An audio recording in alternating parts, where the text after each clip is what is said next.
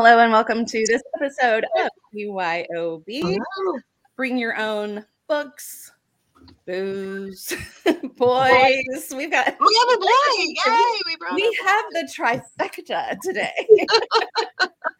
This is awesome.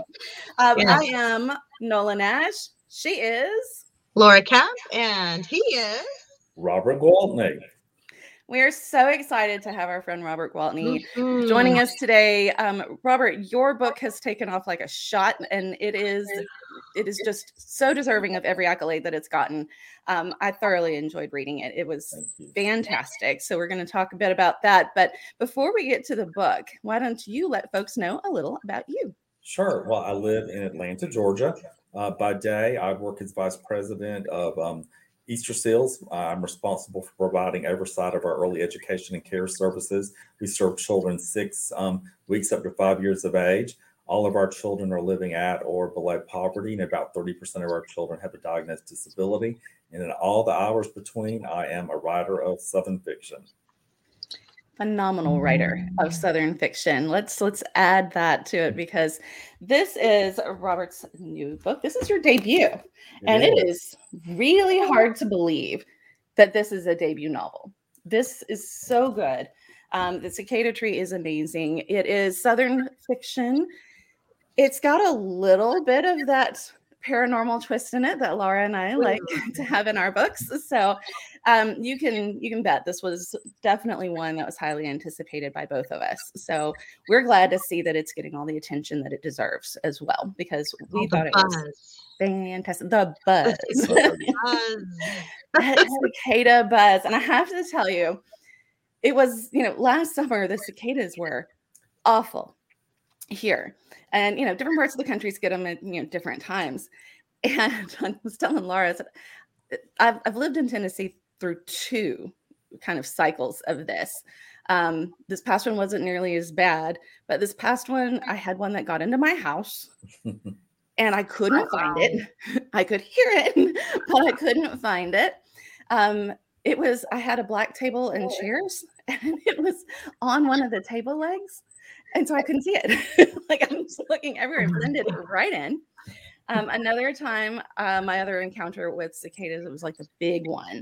And my youngest daughter loved them. She thought they were great. Kind of like Annalise, they're kind of just everywhere. And she's just like, this is what we have here. And she's like, I don't know, 4. Loved it. Until we were driving down the interstate and I had the windows open because the AC had gone out in my car. And one flew through the front window, bounced off of my ear and into the back seat with her. And she's shrieking. We're going like 70 miles an hour. And it's you should write your own book about that freaking cicada in the car. So, cicada encounters. That was my close encounters of the cicada kind. I don't have any. Are they in the Northlands? Do they live up here? Well, I think it's possible. I don't know how prevalent they are. I mean, I know that, of course, here in the South, I mean, we have them every summer, but then you've got your 7, your 13, year broods that happen. Ours are 17 years, I think. And 17, there's 17 I don't ever see them. Right? Yeah, maybe different broods have like a different letter, it's like brood X and brood whatever. Yeah. So keep track of them all. But then they'll come out in different places at different times. I mean, we had the big one in Tennessee, but then I lived in Alabama, several years before, like late 90s. And there was one then. And I was like, oh my God, I cannot get away from these freaking bugs. So it added to the kind of creepy factor for me reading your book because of my personal experiences with cicadas. And I love that the cicadas, even though it's the cicada tree, it's kind of the metaphor in the background of the book. And so please, folks, do not think this is a creepy book about bugs. It is not a creepy book about bugs. It is a creepy book about people. And I love the metaphor of the cicadas. And how did that one come to you? The cicada tree itself, I think, was inspired by a summer when I was a boy. I might have been maybe about the age of the protagonist, Annalise Newland. We were covered up in Southwest Georgia in my hometown of Cairo with cicadas. They were everywhere. And I was fascinated. I would pull the shells off. I would put them on me. I put them in my hair. just like the characters do in the book. So I think that's really, I knew that I wanted to incorporate cicadas early on when I was going to tell the story. And I wanted them, to have their own mythology. When I wrote the cicada tree, I really sort of thought of them that, it's nymphs beneath the ground. And for years and years, they're just listening to everything that's going above. And they're just eating people's secrets. And they're waiting for that right moment where they can come up through the earth and set wrongs right and sing out all the things they know. I love that. I love the listening It's ears. very mystical. Yes, very much so. I'm Very intrigued. much so. There are some great characters in this book as well. You've got some fantastic, just interesting, flawed. I mean, I love flawed characters. And I love watching those flaws actually be some things that not only propel the story forward, but also sometimes come in handy. Some of these things, it ends up being something that ultimately serves them well. And it's kind of that accepting of our flaws, accepting of flaws in others. There's some loss, there's some tragedy, and there are definitely some moments of redemption in the book. And I love how you've woven all of those things through a child's eyes. So Annalise Newell is our main character, and she's 11. She's correct? 11, right? She's 11.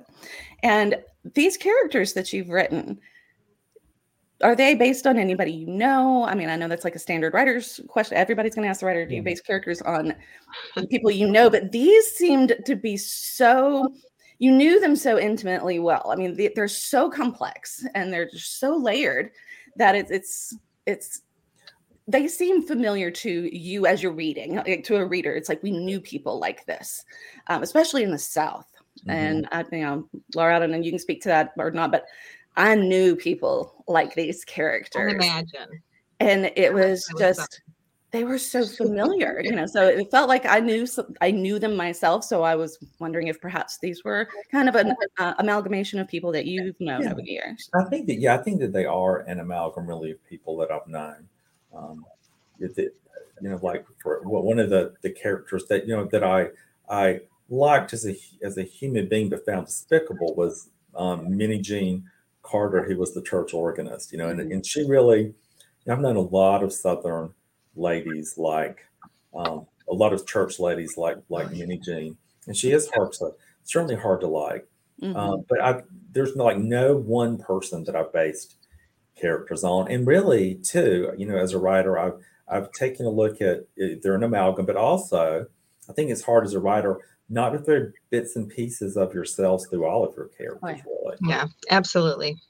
So, I think that those things that I see as redemptive in myself, I put in people, and then those parts of myself that I think might be unflattering that I could work on. I've magnified those things and I've put them into other characters as well. I think that's something that readers don't necessarily, that they don't know, but because they don't know us as intimately as we know ourselves. But very often that is something that happens, I think sometimes almost unconsciously with authors sometimes too. I know I've talked to people who have read my books and know me well and are going, that's you. Like, oh, I guess it is. Does that happen to you, Laura? Yeah. I mean, in my books, first person, I've made no qualms about that. The protagonist is based on myself as a 25-year-old. And I think I worked through a lot of stuff through the course of the 3 books that I wrote about her internally, my own stuff, my own flaws, my own, and progressively in each book, I think she gets a little stronger. And I hope that I have too. So yeah, I think it's therapeutic. All sorts of things are going on with us as writers as we're developing these characters. And to say that there's not a part of us in every character that we create, I think is, I don't know if that's true, if that can be true to write a well-developed character. I mean, you certainly have to spend a lot of time with them, and you have to really feel as if you know them 3-dimensionally. I think that people that don't know you try to make assumptions about who you might be as a person, and then those people that do know you try to find you in themselves in your writing. Absolutely. And it's interesting to me when you've written something and, when a book comes out, it's been years, since that manuscript was first written and you first sit down, people lose sight of that. The general reading public sometimes loses sight of about how long ago in that writer's past that book was actually being conceived of and written. And it's interesting for me to look back at manuscripts, at stories, at characters, and think about how my life has changed, how I have changed, what I've gone through, and how I might write that character differently if I were to do it now, and how much of that present moment is actually responsible for that character's development and the qualities that I've given them. And then kind of looking at other things that I've written and watching my own progression through characters and through storylines. And it's kind of an interesting time capsule, I mean, it really is, because you're one person when you begin to write a project that's as lengthy as a novel, and you're quite a different person at the other end of it. I think you do change quite a bit. When I go back and I read the beginnings of the Cicada Tree, there's an innocence that unravels throughout the book. And I go back and I think, oh my gosh, some of those moments are so sweetly done. And I think, have I become so jaded that will I ever be able to recreate that innocence again, in a book? I don't know. We'll see. But I do marvel at how the novel starts, and there's a sweetness in parts, between Annalise and her dear friend Etta May. And of course, the book progressively gets darker, which is, a thing I love. I love those dark places in literature. But I love too the way that it loops back to the sweet moment between the two of them again. It's a darker, sweet moment, and it's a different. Everything has changed for them. But I do love that book ending. I love bookends. I do love where you can sense. I think that it's certainly an easier device to show the progression of a protagonist, at the beginning and the end. And I do love book endings. I do love echoes in a chapter too. I think that everything needs to mean something, and everything needs to build on the next thing that's going to happen. Absolutely. I think if you do that, one of the reasons that I think it's difficult for me when someone says, "Would you like to read something?" I can only really read something within the first 3 chapters, because everything is so layered. It's like a house of cards. So, you're going to give spoilers away if you go too far into the book. Yep. I'm the same way. Anytime anybody asks me to read anything, I usually start with the first page of the book, because things start to happen very quickly, and things happen very quickly in this book as well. And that's one of the things I really liked about it, is you are turning pages very fast. I'm trying to figure out, I'm trying to get ahead of you as the author to see if I can figure out where you're going with it. And then I'm wrong. And so then I want to see what went wrong. Why was I not able to figure it out? And it's such a quick book. So I can absolutely see why you wouldn't want to just kind of open to chapter 6 and start reading, because that is you're going to give too much away. You're exactly right. Yeah.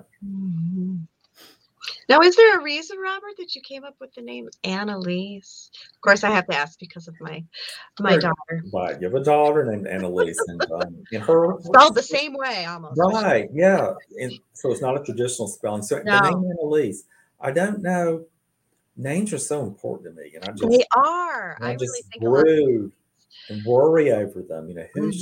What should this character? The lyrical quality of the name. It has to be lyrical for me too. Yeah. You have to, and it has to complement the other characters' names. It can't be too similarly situated to other names. Really, they have to be very distinct. If you don't want to have 3 people in a room at the same time and their names all start with an R, right? It's confusing. I know. But names, I think, are so important.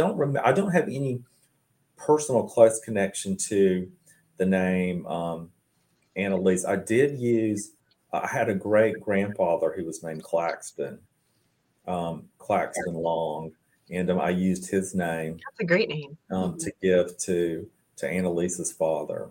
I think that's the only. And there's a character, a little boy Levin Banks Darlington, and his first name is a family last name. Okay. We have some Banks in the family. I just thought that would be really cool. Mm-hmm. I do that too. Sometimes I tie in family names or people that I've known, and little Easter eggs for you and your family. Yeah. Then people like to see it when they open the book. Oh, is this, this person, or is this person? I've had readers enjoy that too, but I really liked seeing my daughter's name spelled almost the exact same way. So that was really intriguing to me. So I had to ask if there was a reason. And it's a pretty name. It is, isn't it? Darn it. Yeah, she refers to Anna, A-N-A. And sometimes I wish I had done A-N-A, A-N-N-A, because a lot of people call her Anna. But it's Anna, just with one N. So. And it's just a beautiful person last name. You can spell it a million ways. So, absolutely. Now, Robert, you have been kind of everywhere, kind of making the circuit here, talking to lots of different people. You've got kind of your virtual book tour thing going on. Tell us some things that you've been doing, things that you've got on the horizon. Yeah, it's been busy. I'm glad, so I'm doing things like this, which is a lot of fun. I love to be able to zoom in and do the book club and speak with other authors about the book and just about the process of writing. I got to go to some in-person events, which was wonderful. So I actually have things scattered, throughout. I think maybe as far into October of this next year. I mean, things are quiet, but there'll be a smattering of things. And if there are other opportunities to be able to schedule things as I move forward, I'd like to be able to do that. Certainly. That is, for anyone who is interested in seeing Robert, please go. Your Facebook page, I know, has got a lot of your events on there. You had a graphic on there with all of those events on their website as well. So that they can learn information about me by visiting robertlgwaltney.com. I don't think I have the event schedule on. Typically, I'm really good about them on Facebook. Several days out or weeks before, just posting things that are going to be happening coming up. You're good at promotion. Yeah, like I did with. I think we posted BYOB, a couple of weeks ago. Started to spread the news about that. Yes, and I'll post again the day that it broadcasts. So. And Laura and I were just firming up plans today for something that we are going to be doing this summer. I am excited because you and I are actually going to be in the same place for the very first time, ever. We've never met in person. No, we need to have it videotaped or something. I know. Crazy. I mean, we've known each other for what? 4 or 5 years? Never met in person. No. Never. We only live 7 hours apart. So that doesn't seem that long. I know. That far of a drive, but it's going to go to Killer Nashville. Yes, we're going to Killer Nashville, and we're super excited about that. The keynote speaker this year is Hank Philippi Ryan, who we both love. Some great names are going to be there. Killer Nashville is a wonderful conference for authors, but also it is open several times during the conference to the public. So they always partner with an indie bookstore, and there are readers can come and buy books there, have them signed by the authors, and even the awards dinner. You can, as a public, buy tickets to go watch all of these fabulous authors win their awards. So Killer Nashville is a great conference for anyone that has not been. You're a thriller writer, suspense writer in any way. It's the conference for you. There's some great folks there. So Killer Nashville is fantastic. And we will both be there along with a couple of other of our friends that we know. Terry Shepard will be there. And our friend Ben, he's been on this show. Maybe Robert will stop. Maybe. It sounds like a good time. It's a great time. It really is a lot of fun. And they do give you some time during the conference as well to get out and explore Nashville a little bit, which is actually, I'm scared Nola's going to take me out. Well, last year I got to have dinner with Michelle and with Benny Sims, whose novel won Best Mystery last year. And we got to hang out and get to see them in downtown Franklin, which is just 10 minutes from where the conference is being held. So it's going to be a good time, and Laura and I are looking forward to that. So I'm so excited that this is working out. Yes. Well, before Yes. And we were like, what do we sign up for? Which workshops do we want to do? All these good things. That is It's always the fun part of the conference. Like, I can do it by myself. It's okay, but I don't want to. No. And I've got some special things I have not announced yet and will not announce just yet that I'm working on for Killer Nashville as well. So it'll be fun. And Laura knows about it, but we're keeping it under our hats for a little while. We will reveal all at some point. But for now, so that was kind of our book news.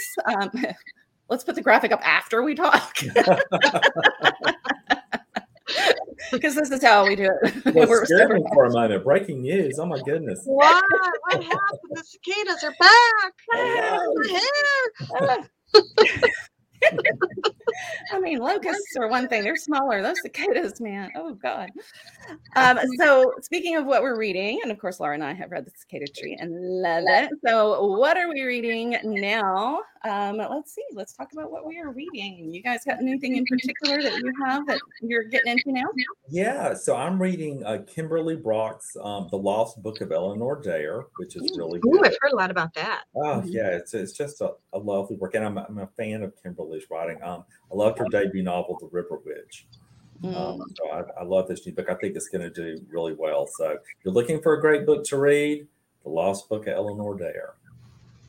Wow. Laura, and I feel kind of bad because I've been editing. Well, my third book is coming out May 24th. So I've been editing, and all I see is my third book. So I haven't been reading. And that is shameful music. Perfectly good excuse for not having anything reading. And I've kind of been doing some of the same thing, but I have also been reading Karen White's newest book. The Shop on Royal Street is a continuation of her other series. Not really, I mean, it's some of the same characters, but it's like a break in the series and kind of a detour, I guess. The Shop on Royal Street, of course, takes place in New Orleans. And the main character's name is Nola. It's not me, but I feel connected to this character by name. So it's a great book as well. Nola comes into town. She buys a fixer-upper, and she's determined to get this particular house back on its feet. And most people are like, this is probably more than you can handle. The DIY part, not so much more than she can handle. The ghosts, however. Ooh, we always like for ghosts. So it, of course, has got ghosts in New Orleans and all of the good things that make me happy. So I'm really excited about The Shop on Royal Street by Karen White. So a couple of books there for you to add to your to-be-read list. Chip away at those. This one is very, very, it's lighthearted and it's funny. I mean, it's a light ghost mystery kind of thing. I mean, it's not quite a cozy, but it's definitely a bit more on the lighter side. So even though they're ghosts, it's a fun ride. Yeah, I love her writing. Oh, she's great. She's absolutely wonderful. And so I believe I'm going to have the chance to interview her too for Dead Folks Tales here coming up. So that'll be fun for the other podcast to get to talk to Karen White. So we're working on scheduling that one as well. So Robert, best place to find you is Facebook, I would imagine. Yeah, you can. I have a Facebook account, Instagram account, and I think you can link to those accounts if you're having trouble finding me by visiting robertlgwaltney.com. Excellent. Wonderful. And you can find Laura on Kemp Camp, which is her Facebook group page, and all sorts of good things coming up with the launch of the third and final installment in the Lantern Creek series. That is coming out. Great book. I had a chance to advance read it. Yes, we're going to have a party. I always love our book launch parties. They're so much fun. We have a good time. Dip and punch, right? Streamers, balloons, confetti, confetti cannon. Really go big. So we've got some fun stuff coming up for Laura, and I've got some things coming up towards the end of the summer. It's going to be a lot of fun. And so closer to August, we will be getting some more news on my site as well. But if you want to see what's going on in my world, Nola's Second Line is the Facebook group to be on.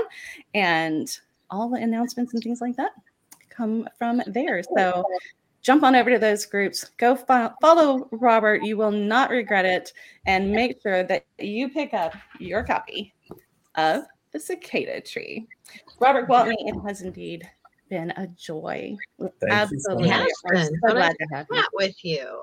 Great. Have a great day. Thank you for having me on. Oh, you're welcome. You're welcome anytime. Come on back. We enjoy the heck out of you. You know, I love ya.